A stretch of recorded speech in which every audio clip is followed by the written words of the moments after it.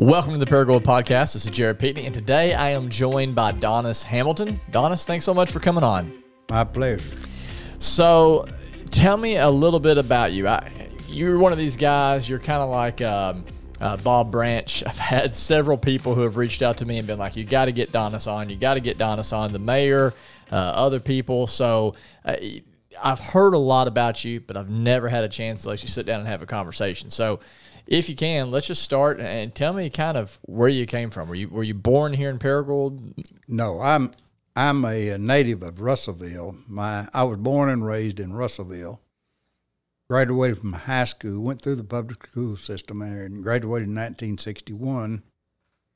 While I was still in high school, I joined the National Guard and realized I'd have a 6-month period of active duty training.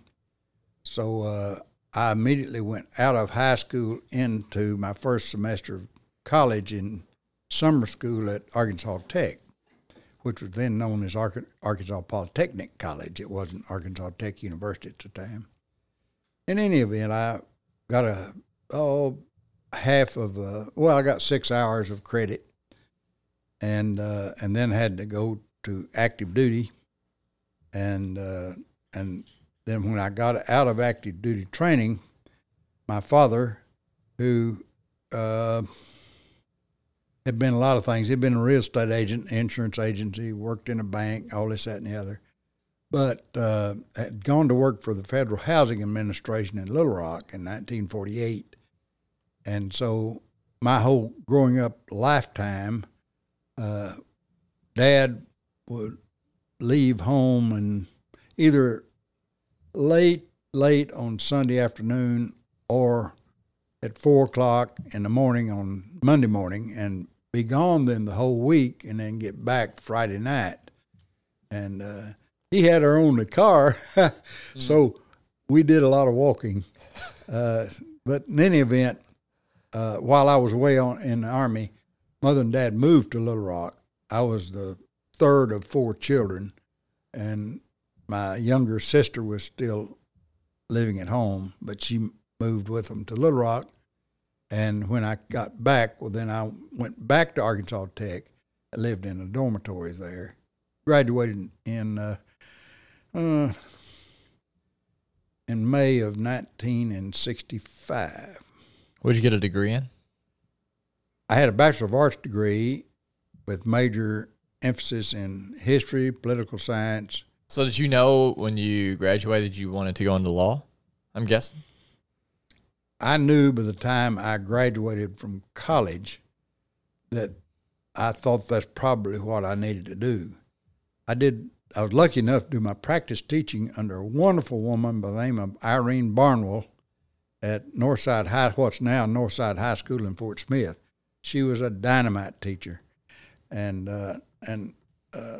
we got to the end of our student teaching period, 6 weeks or something like that, and she said, Donis, what do you really want to do in life? Which is a nice way of saying I really wasn't the best history teacher in the world. And so I told her I was thinking about going to law school, and she said, I recommend you do that. And then I got married just before I graduated from undergraduate school at Bonnie. And we decided to try to go to law school, and so we did apply and were accepted to Fayetteville and went to law school that fall of 1965. What did you say the teacher's name again? Was Miss Irene Barnwell. Barnwell. What made her a dynamite, just fantastic teacher? Because you said that with conviction. So what do you what comes to mind when you think of someone who was a good teacher like her? Irene Barnwell was, first of all, very bright, but she had been teaching for a long time.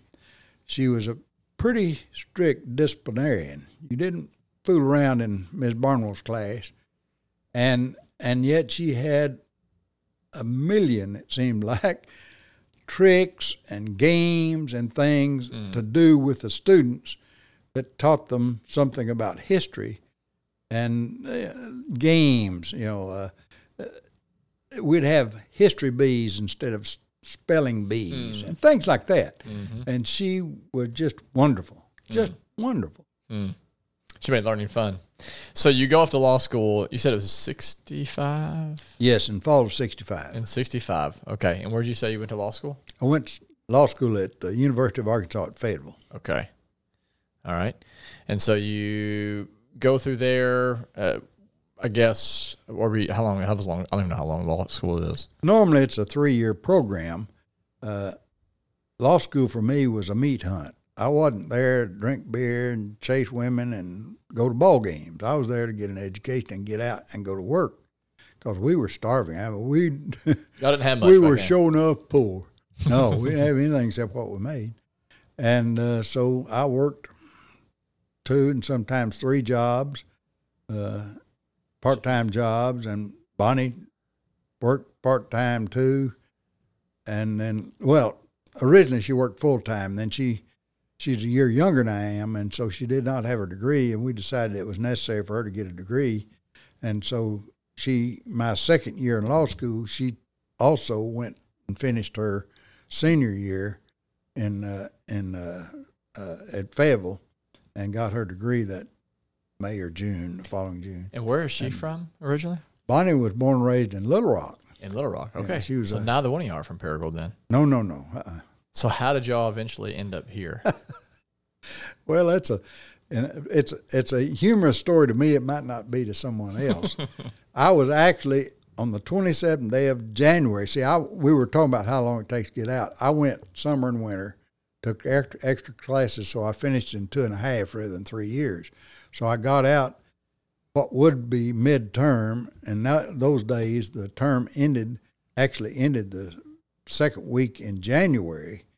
And so I graduated from law school on the 27th day of January, 1968. Bonnie and I had been over here to interview with the law firm then known as Kurtz, Cathy & Brown, and we interviewed a whole bunch of other places too, Little Rock, Pine Bluff. We went back and investigated the possibility of going solo in Russellville, and we were considering a lot of opportunities. And we had been over here and really liked Paragould. I'd never been to Paragould, I remembered, and I know Bonnie hadn't either. And we really liked the firm, liked the people, were impressed with the town. What impressed you about the town then, at that point? Do you remember your first impression? I can give you the exact thing. Well, there were a lot of things, but the thing that started it off impressing us, we got here early the morning we came over for an interview, and me being me, we got here early and drove around a little to see where we were. And we drove north on Pruitt Street, got onto Pruitt Street down here off of Main Street, drove by the Samuel Ginn, and turned left. I was thinking Paragould would be a typical Delta town with big oak trees, a couple of ginns on each end of Main Street, and a dusty old Main Street with awnings out in front and people sitting on benches out in front of them, and a classic southern Delta town, and it was not. And so anyhow, we turned on, and sure enough, it did have a gin on each end of the street. It had the Samuel's Gin on the south end and had the Burdick Gin on the north end. But we turned up the street, and it was clean. There weren't any of the typical things that you would see. There were bustling activity. The merchants were getting out, getting things ready to go in the morning. We drove past the intersection of Emerson and Pruitt Street, and many of you remember Arnold's Jewelry Store. Majors Arnold was the owner and proprietor of Arnold's Jewelry Store, and right next door to him was a shoe store called the Family Shoe Store. Jacksons? The Jacksons owned that. And Mr. Jackson and Majors Arnold had been sweeping the front of their building and sweeping the gutter and the street right there in front of their businesses. And they were standing there leaning on their brooms talking to one another. Now, for anybody who's known Paragould very long at that era would know that that's exactly what they did every morning. And that impressed me. The streets were clean, free of litter. People were getting prepared for the day. It was fairly early in the morning. And that impressed me. It also impressed me that Paragould was not a delta town in the classic sense, in that it had hills, not mountains like I was used to, but it had hills. And it was not a swampy-looking place. That impressed me. And then we met the law people in the law firm, which was Morris Cathy, Gerald Brown, and Ray Goodwin, and really liked them. Very impressed with that, and they were an impressive group of lawyers. And anyhow, we liked a lot. Back to my original story now. I'm going to actually come back. I had interviewed with them. We had not had any offers and hadn't had any real live consideration, things to consider, offer to consider. And I was at graduation. Bonnie was not feeling well that day, and for those of us who had already gone through a graduation a few times, graduation was no big deal. We didn't give two hoots and Hades about going to graduation. We didn't care about it. We wanted a degree and wanted out. In those days, in order to get your degree, you had to walk across the stage, and the dean had to hand it to you. That's where you got your degree. In any event, I was there, my robe and all that business, and got my degree and walked home. It was held in the Barnhill Field House, the old Barnhill Field House, and we lived in the married student housing, which was at that time, it's no longer there, at the south end of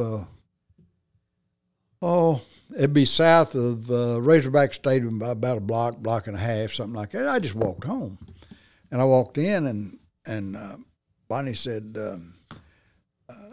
after we got through with all about the graduation and this, that, and the other, said, Gerald Brown called. Really? Yeah. And he wants you to call.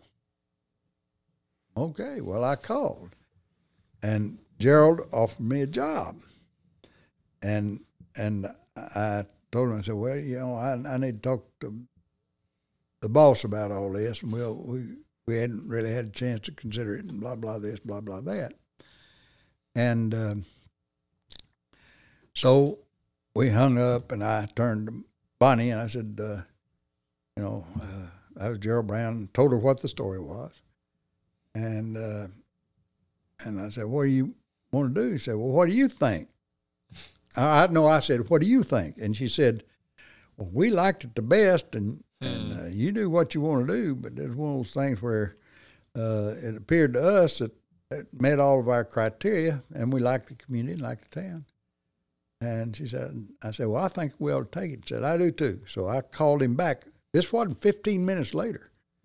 I called him back and said, I talked to the boss and this, that, and the other, and said, we think we'd like to do that.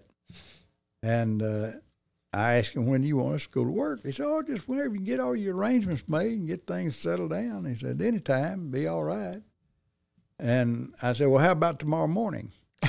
And so I graduated on the 27th day of January, 1968. And my first day at the law firm of Kirsch, Cathy, and Brown was the 28th day of So January. did y'all not have anything to pack up, or did y'all just... Oh, yeah. I drove our only car, which was a 1959 Chevrolet Biscayne, about 100,000 miles on it. But in any event, I drove it over here. And then Mr. Cathy offered to let me stay in his home until we could get situated. And so later on then, I went back and we hauled all our earthly goods at the time in a medium-sized U-Haul trailer behind that 59 Chevrolet back over here. And y'all were how old at the time? I was 25 and Bonnie was 24. Wow. Did you think it was a temporary move, like it was almost like a stepping stone? No, we don't do. It's not our style to do things halfway. We try to think ahead, and if it's what we feel like we do, when we make a commitment, we're in there whole hog. How long did it take you before you begin to get involved, and how did that happen? Because there's a lot of people who's lived here their whole lives, and outside of maybe their own family, they've they've not gotten just real involved in the city. And they've had the opportunity maybe, or maybe they've had the opportunity just to take advantage of it. You've been able to help with several like just big projects in Paragon. I know one of them is the bridge between Arkansas and Missouri that connects there on 412, and then the airport. I mean, I don't know what all you've done there, but I've heard you had a lot to do with Kirk Field. So tell me kind of how did that happen? How did you go from this kind of mid-20s, I'd almost say kid, right, young adult who moved here, doesn't really know anybody in the city, to being as well-known, as involved as you actually have been all these years? There are multiple reasons, of course, for everybody. I was lucky in that the community that we lived in and the people who are our clients and friends of my partners just took us in. And it was a very welcoming, warm introduction. Also, Mr. Cathy and Mr. Brown and Ray Goodwin were also community-minded people, and they felt that it was necessary to get involved in community activities, and so I joined the Kiwanis Club. They were all members. Gerald had been a Kiwanian. He wasn't when I got there, but he had been a Kiwanian. Ray and Morris had been Rotarians, and so they were involved in that. There are 2 or 3 good reasons for that. First of all, you get to meet a lot of people, but more importantly, from the standpoint of the economics of law practice, people get to know you and might therefore utilize your services. Also, they were very interested and involved in bar activities. Mr. Cathy, excuse me, I'm sorry, excuse me. That's okay. You're more welcome to grab your water there if you want it.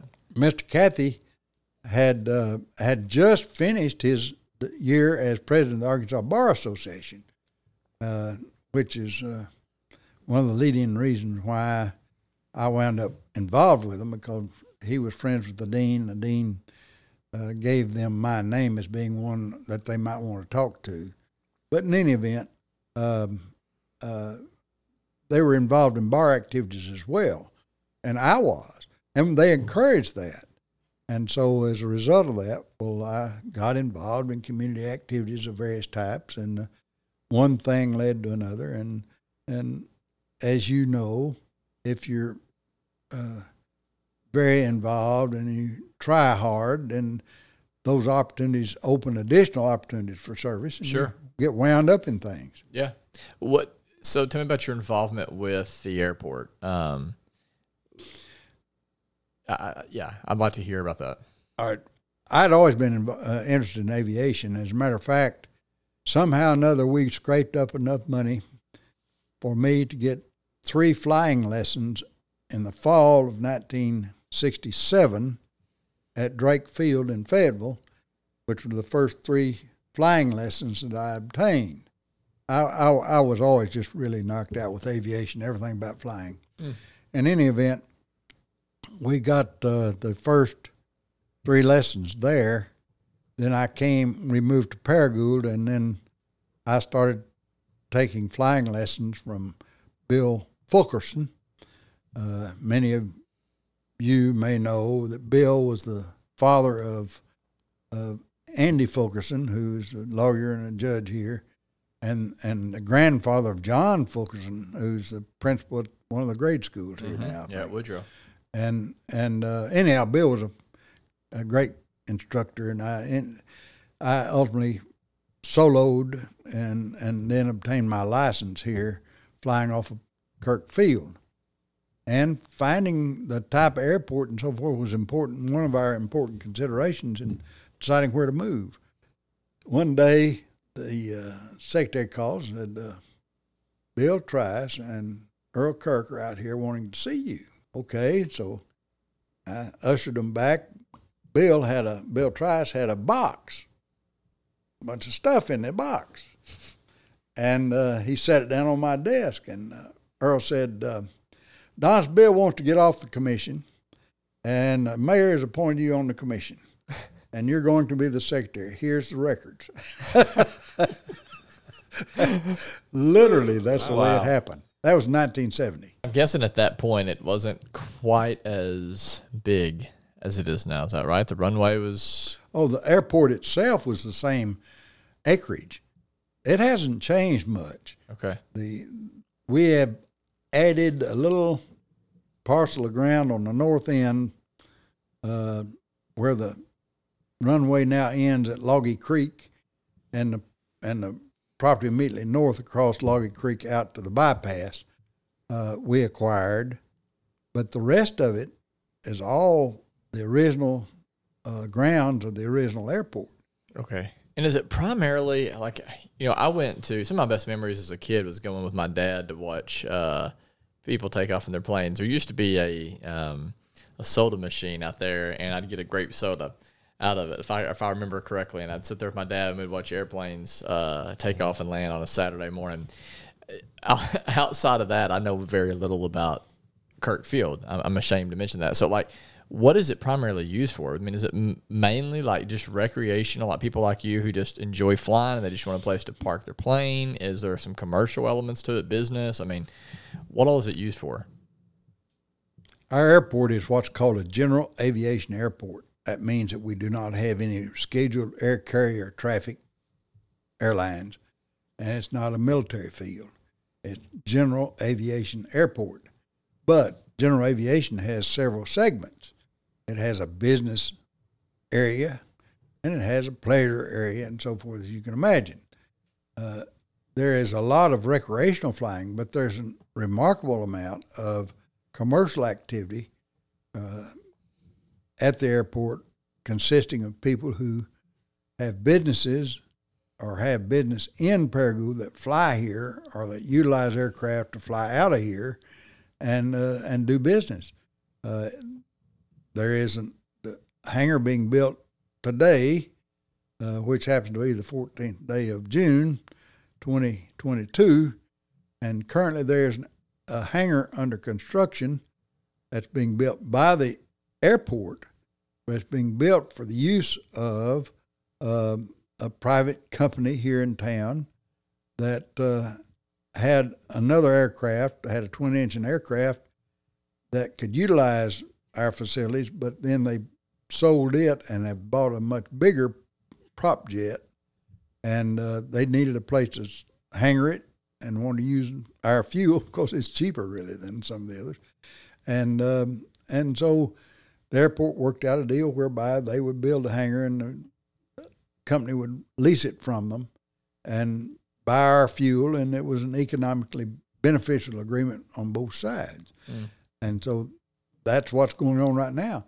And there's probably a surprising amount of commercial activity. One sees the helicopters taking off and landing at the hospital, but there are probably as many take off and land at the airport in Paragould as there does there. Really? An amazing number of people. They have a large... Like how many planes and helicopters are taking off or landing in our airport a week? I can't tell you that. Okay. I can't tell you what the operation numbers are. I'm sure they are known, but I don't personally know them. But they're, they sometimes fly aircraft in here to take harvested organs from Paragould to other places and to bring them here. And the aircraft that do that are large turboprop airplanes, and you don't land on a helicopter pad for that type of thing. And a great number of times when they have serious automobile accidents and that sort of thing, and the issues are very serious, they'll take them direct to the Paragould Airport. The helicopter will actually meet them meet the ambulance at the airport to transport them to Memphis and other places. All this talking about the airport getting you excited over there, Robert? Oh man, I'm all about. That's your dream, right? I'm kind of like you, Donis. It's always been in my blood. I went up to Oshkosh back when I was 14 or 15 years old. Flew out of Paragould with Bob White. Remember him? Sure. Bob. Okay. He was my uncle by marriage at the time. We call him Boarding House Bob. He's got a boarding house now, doesn't he? Sure. Well, tell me about the. I'm interested. I didn't know about the highway. I brought that up a couple times now. I didn't know about that until someone was texting me right before you came on. How does someone? I guess like what I'm interested in the story though is like, how does somebody like you help make change happen? Like, Well, there. because that seems like you said, it's a massive project. Like just most people who are listening to this in our city they're never going to be involved in some sort of a project like that. So like, Well, it's really very simple. In order to do that, Tommy and I agreed that, and Tommy was much better at this than I was, that in order for us to be successful in those efforts, what we had to do is we had to become politically involved. And so we, along with a lot of other persons whom I won't name because they may not want their political involvements known, but were leaders in the community, we kind of formed a little political action committee, lack of better words, and we supported candidates that we thought that would be beneficial for Paragould and be able to support the project that we felt like were needed here. and are these like, you said political candidates, are these like local political candidates? You mean like statewide? No, I'm talking about state, regional and state. Is We that were how- heavily involved in a great number of different campaigns, gubernatorial campaigns. We were involved in. Hey, tell me about that. Like, how are you involved? I do know that, or it seems like maybe I'm remembering this wrong, but that that Bill Clinton and Tom Kirk, I guess, had a friendship, or that they were involved somehow, and I guess in his race. Oh yeah, Okay, we were involved in that. And, so what does and a that number mean of exactly others, when too. you're involved in that? Well, Like, what does what that we look would like? do, there are two parts to that type of an operation. One of them is economic, and one of them is people. And what we being Tommy and various others, including myself, would have an quote event, close quote. That's a political term for a party, and we would have a gubernatorial candidate, sometimes a candidate for the House of Representatives, a congressional seat, sometimes senators, rarely local. We did not try to get involved in local political fights. In our opinion, that would detract from the key missions that we felt like we needed to be involved in. And so we tended to restrict our activities to those that involve governor's races, sometimes a Senate race, rarely, but sometimes. I'm talking about a state Senate race. Most usually it was a House of Representatives position or a United States Senate position, something along that line. Are you looking for people who will funnel money to our part of the state? Well, like have an eye for what you have an eye for?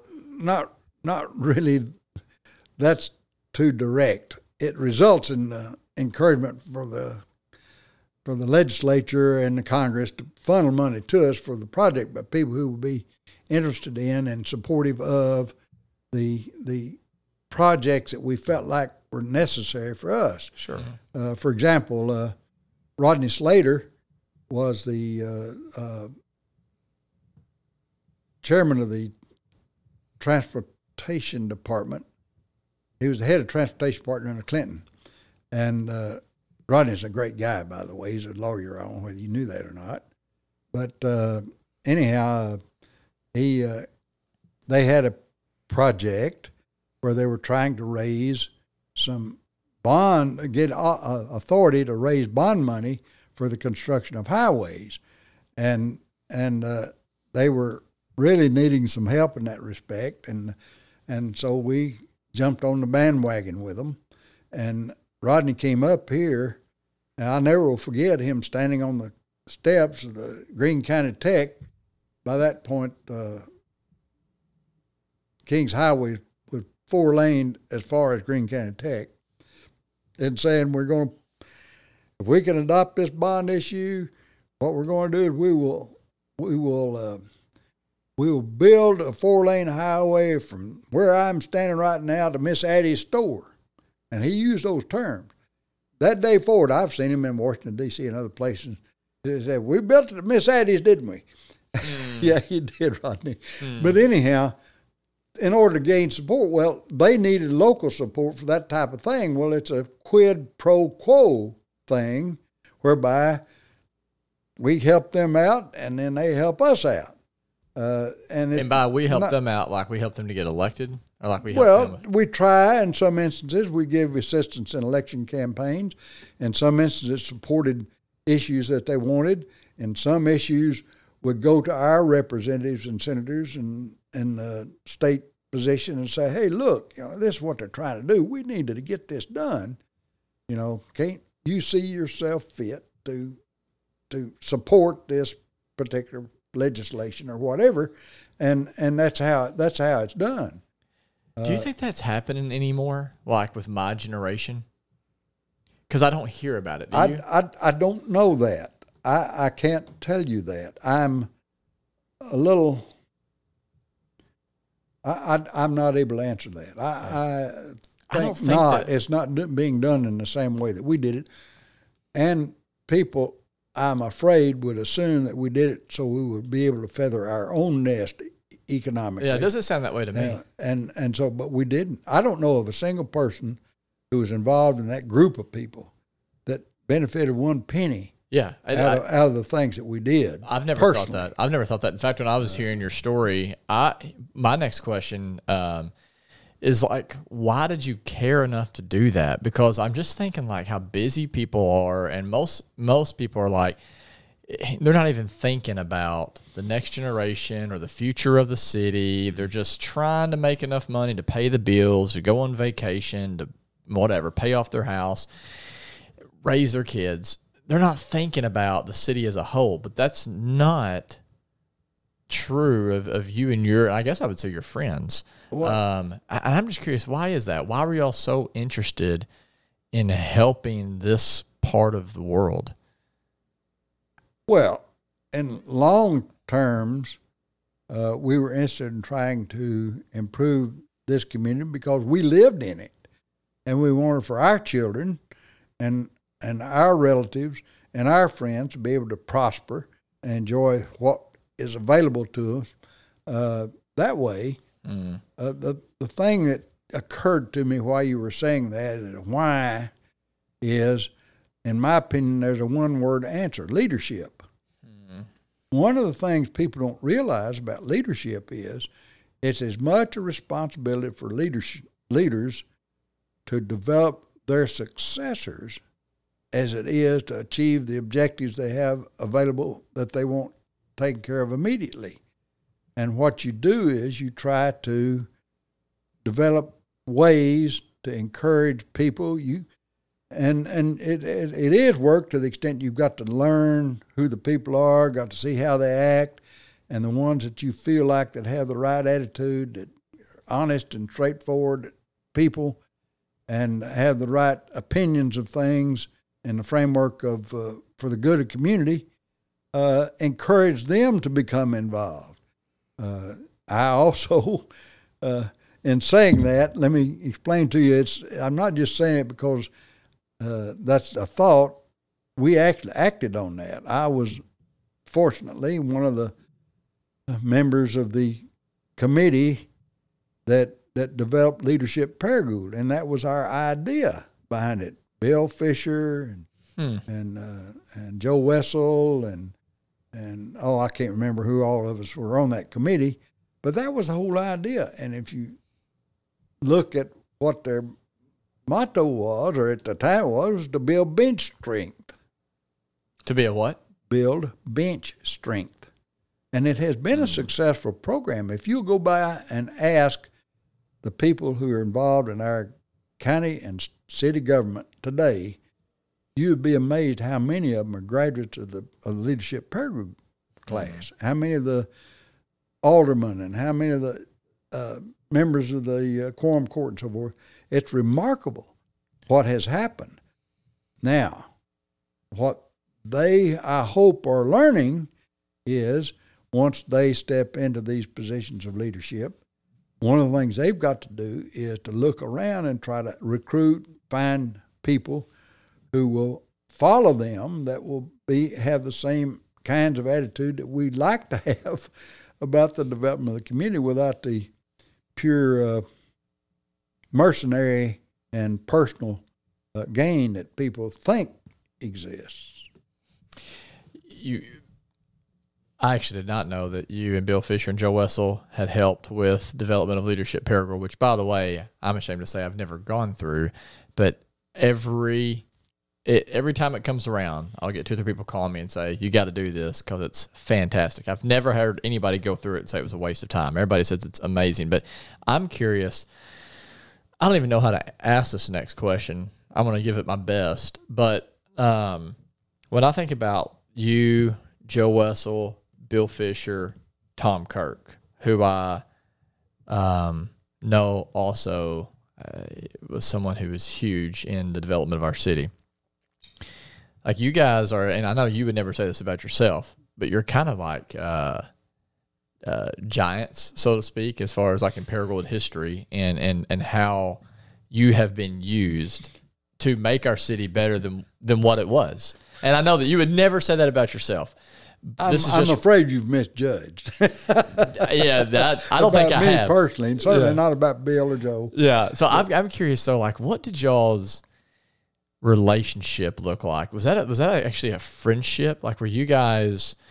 The reason I'm even asking this is, and Robert, you might be able to help me vocalize kind of what I'm feeling in this moment or whatever else around this. But I think like something that I think we're getting better at, like with the right leadership we have right now. But it seems like what has been lost in my generation is, one, what we've already hit on a little bit, is truly focusing more on the whole than just the individual. So I think like part of my generation is more like, hey, the city exists for me, or this church exists for me, or this whatever exists for me. And it doesn't seem like that was y'all's mentality. It was more like, no, I exist for the city, I exist for the group. So I feel like that's something that we've missed. I think we're getting a little bit better at. But another thing is friendship.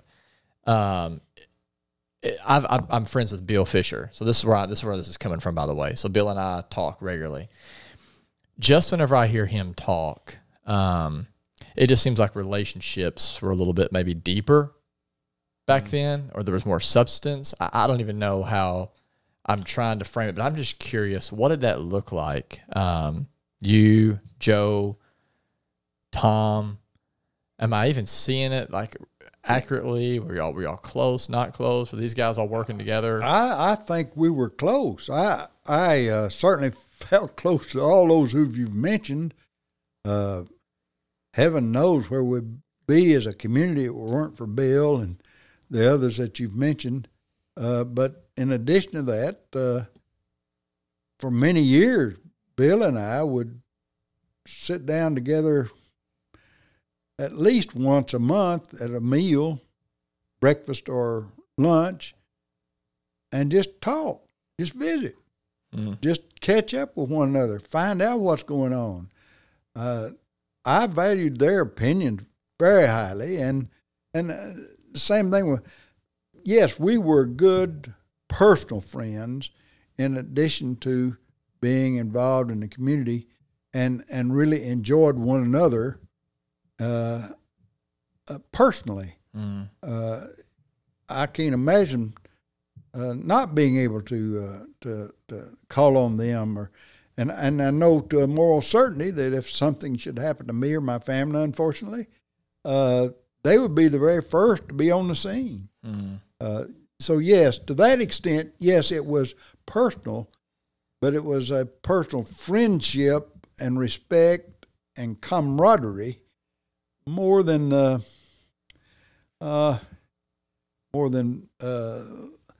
they were more than fishing buddies. Yeah, and that's the language I think I was just trying to put to what I was saying is, yeah, there just seemed to be, you're more than fishing buddies. And I'm wondering, like, what do you think made that work? Like, what made them good friends? Like what? Well, first of all, is their personality and the persons that they were. That was who they were and are. I mean, they're no different today. They're like me, unfortunately, not getting long in the tooth and not able to stay as long and do as much as I'd like to do, and they would like to do, but they are still the same people. It comes from identifying good people, good bedrock, good people, and I hope that we are still teaching leadership and that sort of thing in our schools. When I was growing up, I was very fortunate to be able to both participate in athletics and in band, and the coaches and the directors and so forth were always talking about the older kids providing leadership to the younger kids and emphasizing the need to provide leadership in the school, not just for their activities, but otherwise. Whether that is still being done today, I don't know. I haven't been in a locker room or a concert hall in a long time. Yeah, I don't know either, but I know that Bill is still doing that. Oh, yeah. You know, I mean, that's Robert's heard me tell this story, but I had breakfast with Bill Fisher on Valentine's Day. Mm-hmm. And for those who don't know Bill Fisher, who's listening to this podcast, he retired, I guess, was a CEO of Paragould Light and Water. That was his position. Was it CEO or president? It's one of a great number of commanding positions he held. Yeah, he was also thank God he was the chairman of the, or actually chief executive officer of the Paragould Light and Water Commission. He took it over, if I understood, and this is not from Bill, but whenever we were not in the best financial shape, and I think he really helped us tremendously in that area. But, of course, he was the chairman of the State Board of Education, I know, under Clinton, and I believe under Huckabee. But like you said, there's been several things he's done, probably things I don't even know about. But back to my story, I was with him on Valentine's Day. He had asked me to come over to his house to have breakfast that he cooked. I arrived, and there's bacon, scrambled eggs, fruit. And, you know, his wife Ann's not doing great right now. Her health's not great. But sitting there at the table, even though she couldn't get out of bed, was a bowl of fruit that he had for her and a Valentine's Day card. Because he said every Valentine's Day he's always giving her a card. She wasn't able to join us for breakfast. But, of course, the whole conversation was about me, my family, how are we doing, all that kind of stuff. And it's just, I share that story to say, like, it's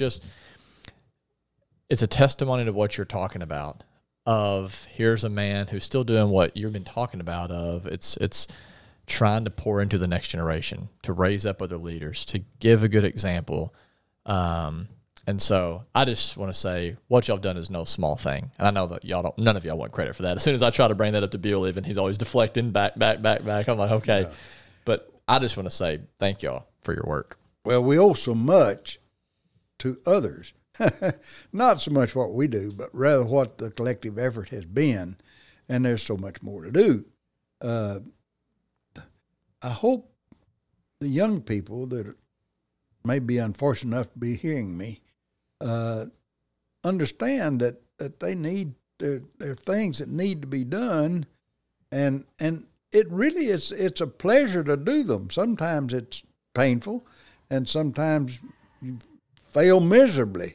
And we have, but when you're able to accomplish something, you look at it and say, "Well, that was a good thing," and you do like that. Yeah. What would you say to that point that you're most proud of? Again, not to say that you get the credit for anything, but what are you most proud of as you look back over your life and what you and your friends and the group you've been a part of have been able to accomplish? As far as making Paragould better. I'm not sure I could identify any single thing. I'm proud of the fact that we have grown in what appears to be in an appropriate way.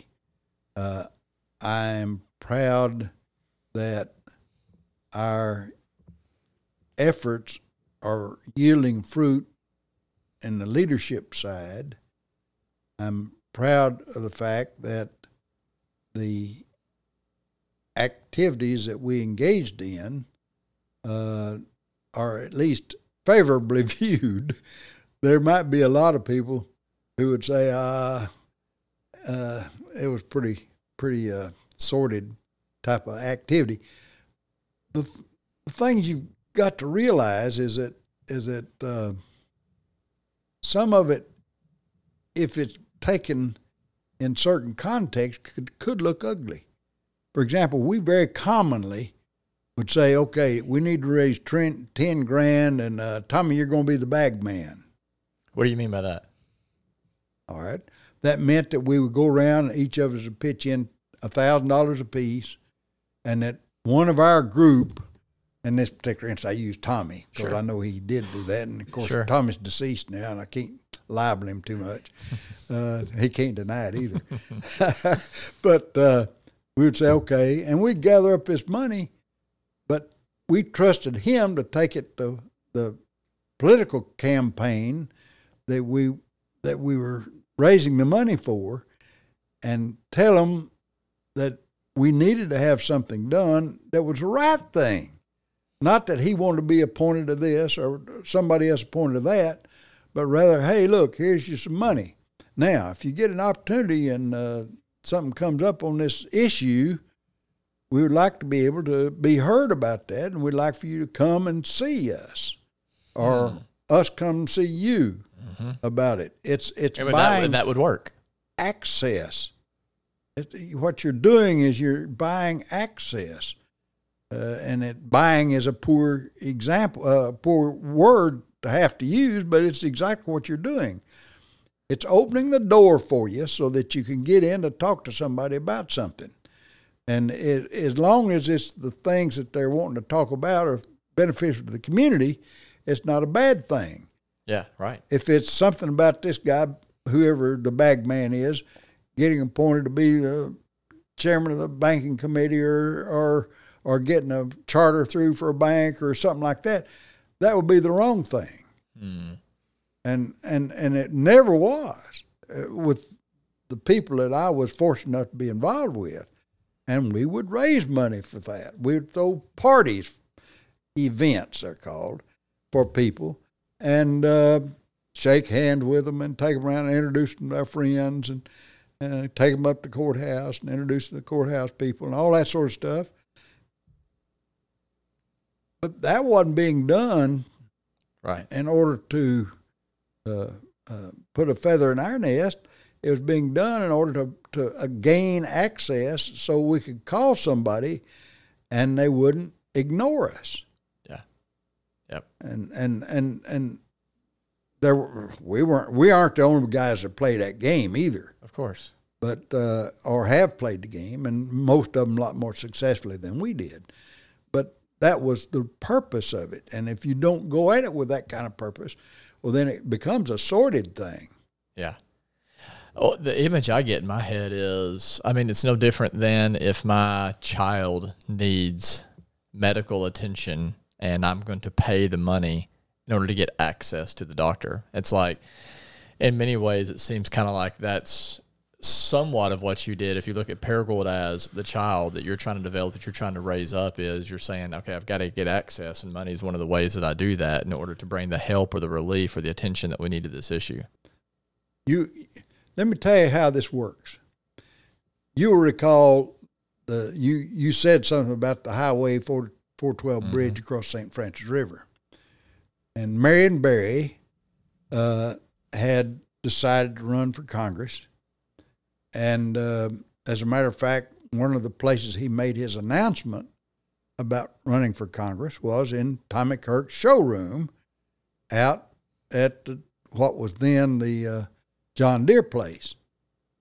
It is now too, but it's been different places in that time. In any event, Marion was running, and we just liked him. I don't know why, we just did, took to him. From that point on, we tried to support Marion. And the reason we did so, because Marion came from a farming community. He was very, very well educated, had a pharmacy degree and all that from university. But he seemed to identify with us and what we're trying to do and go at things in the right way as best we could tell. Well, we supported him on a number of occasions. At the same time, there was a representative from over in Missouri, Dunklin County and that area, that was a Republican. And we were wanting to try to get the 412 bridge built. A relationship was developed. That congressman passed, his wife was elected to his seat, and she served over in that district.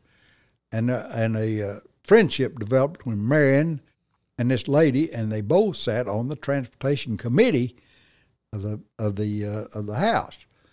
And we were trying to get things done about the 412 bridge, and we just and the reason behind that, you've got to understand, the most expensive piece of highway that you ever build is a bridge. And the thing that was holding us up and getting Highway 412 four-laned over this way was to get the bridge built for it to go through. And it was a very expensive project and involved two states. Half of that bridge is in Missouri and half in Arkansas, so you have to have the cooperation of both state commissions.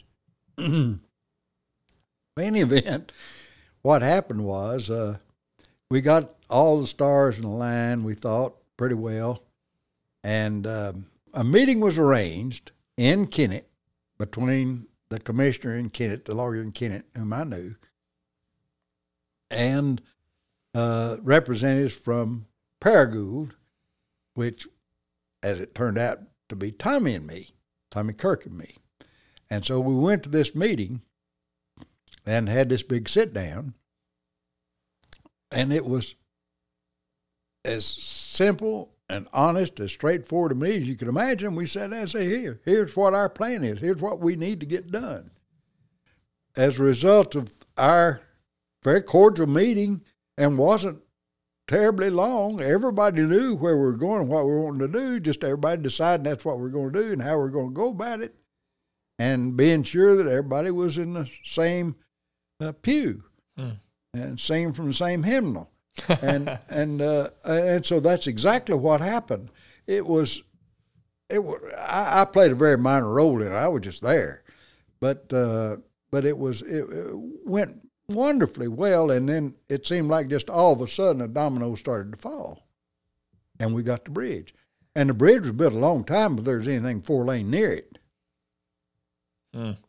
What's crazy is, I've gone over that bridge so many times, and I just assumed that at some point somebody said, well, there needs to be a bridge there, and then the next week they built it.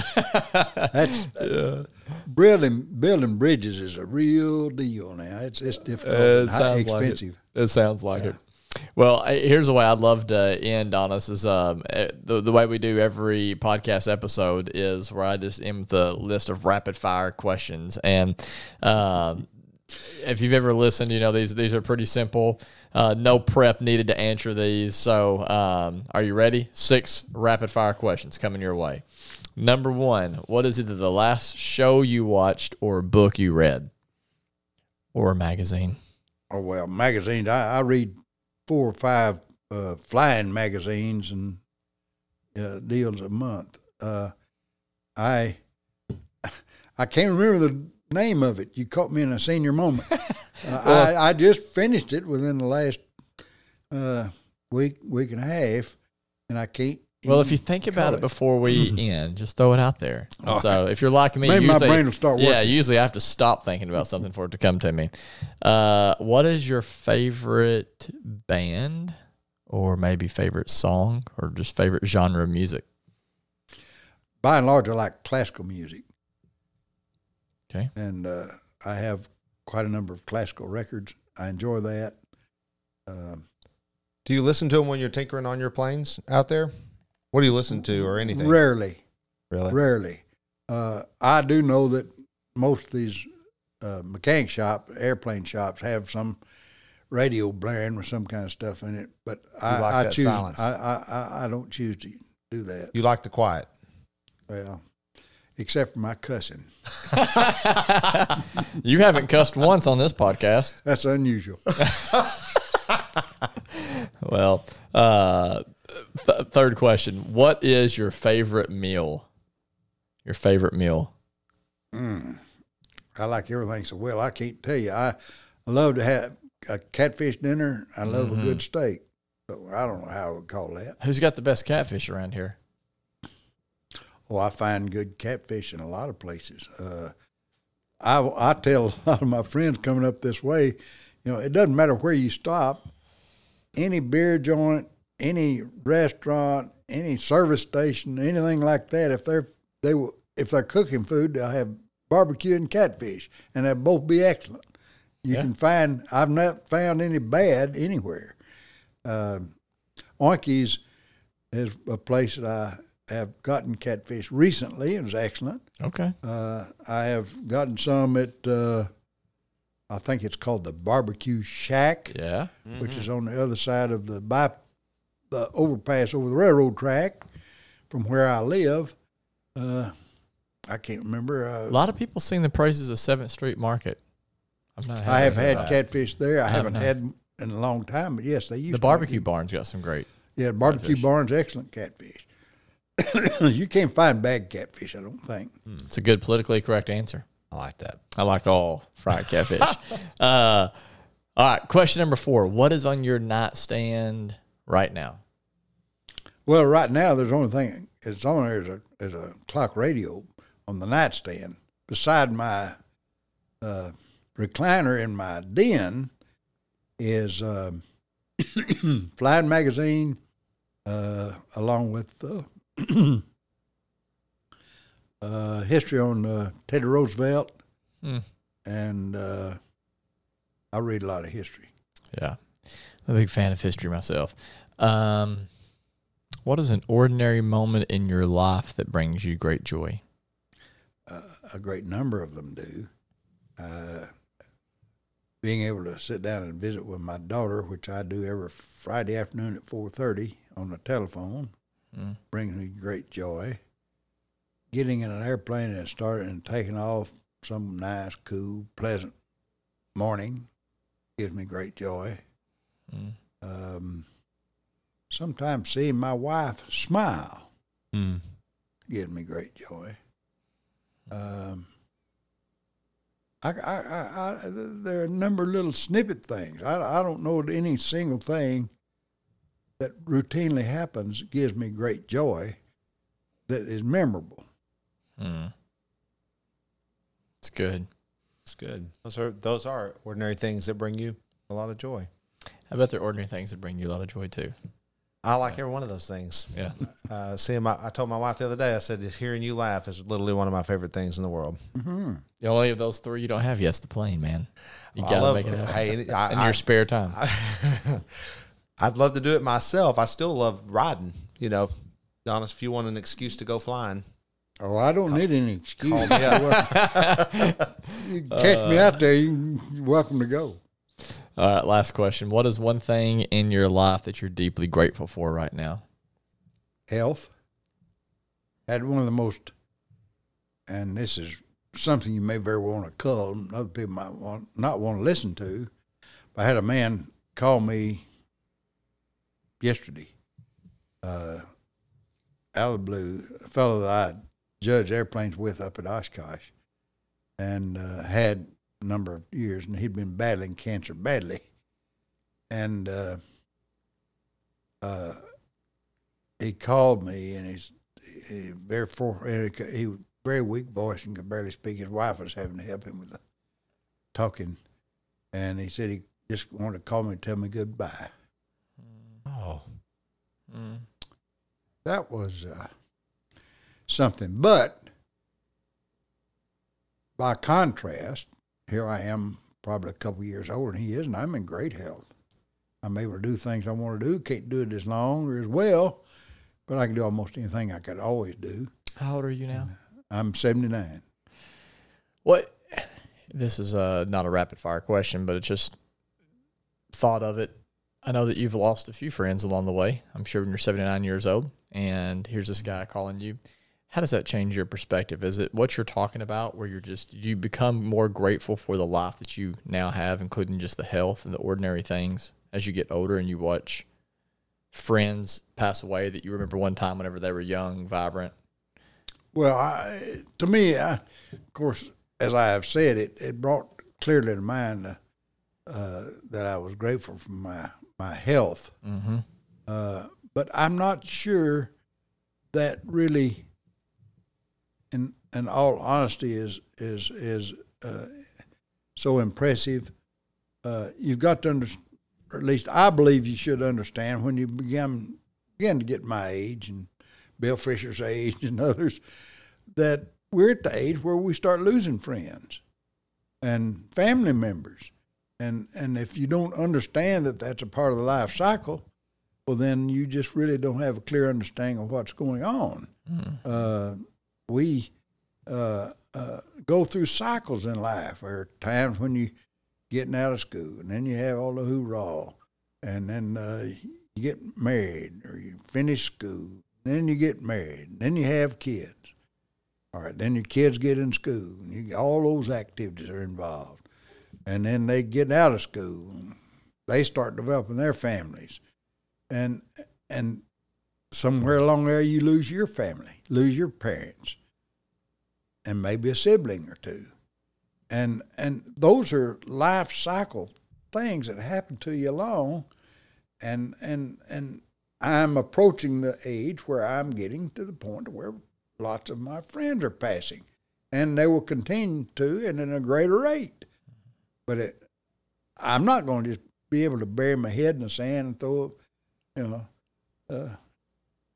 sackcloth and ashes and all that sort of thing, get down in the mouth about it, because that is just part of the cycle of life, in my view, and it just goes with living. So live. That's good. Well, that's a great place to end. I really want to thank you for coming on here. I know that it's not always natural or easy for some people to come on and talk about their story and share and try to recall all these events, but I really am glad, Mr. Hamilton, that I got a chance to meet you. Thanks again for all of your work, and hopefully we get to connect again in the future. Well, I hope so too, and I hope next time you address me, you call me Donis. That's right. I'll remember that. Mr. Hamilton was my daddy. That's right.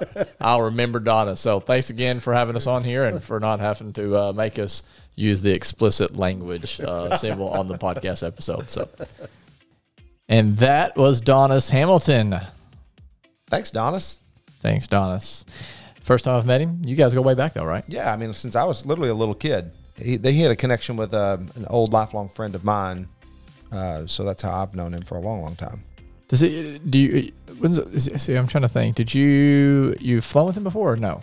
I have flown with him, and I've definitely spent some time out at the airport. I wish you to talk some more about this, but maybe next time we have him on again just to talk about airplanes. But he built a hangar out there at the airport. So he personally owns, I think it's actually his, but he has 3 antique airplanes. They are so cool. Really? Tail dragger airplanes. Yeah, one of them's like this polished chrome looking thing.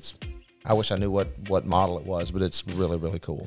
Nice. Yeah, he's a huge enthusiast. He's done more than he gave himself credit for. He's done a lot for the airport out there. That's a problem with some of the older generation, man. You know, they've done all these great things, and you try to get them talking, and they just don't want to brag on themselves. Yeah, they're just like, anybody shucks. could do it. Yeah. Just like, no. Yeah, no, I don't think so. It's pretty incredible. Yep. Well, Donna, thanks so much for making time to be here. And if you're still listening, thanks so much for tuning in. We truly, we do what we do for you. And so if you can, be sure and give us a 5-star rating on iTunes. That just helps people to find us more quickly and learn about the incredible people living here. Also, you can check us out. We're on Instagram. We're on Facebook primarily. And so you can find us on there. Go back, listen to lots of other episodes because there are a lot of them out there, releasing around 1 a week. And so, as always, truly, we do appreciate you tuning in. Until next time.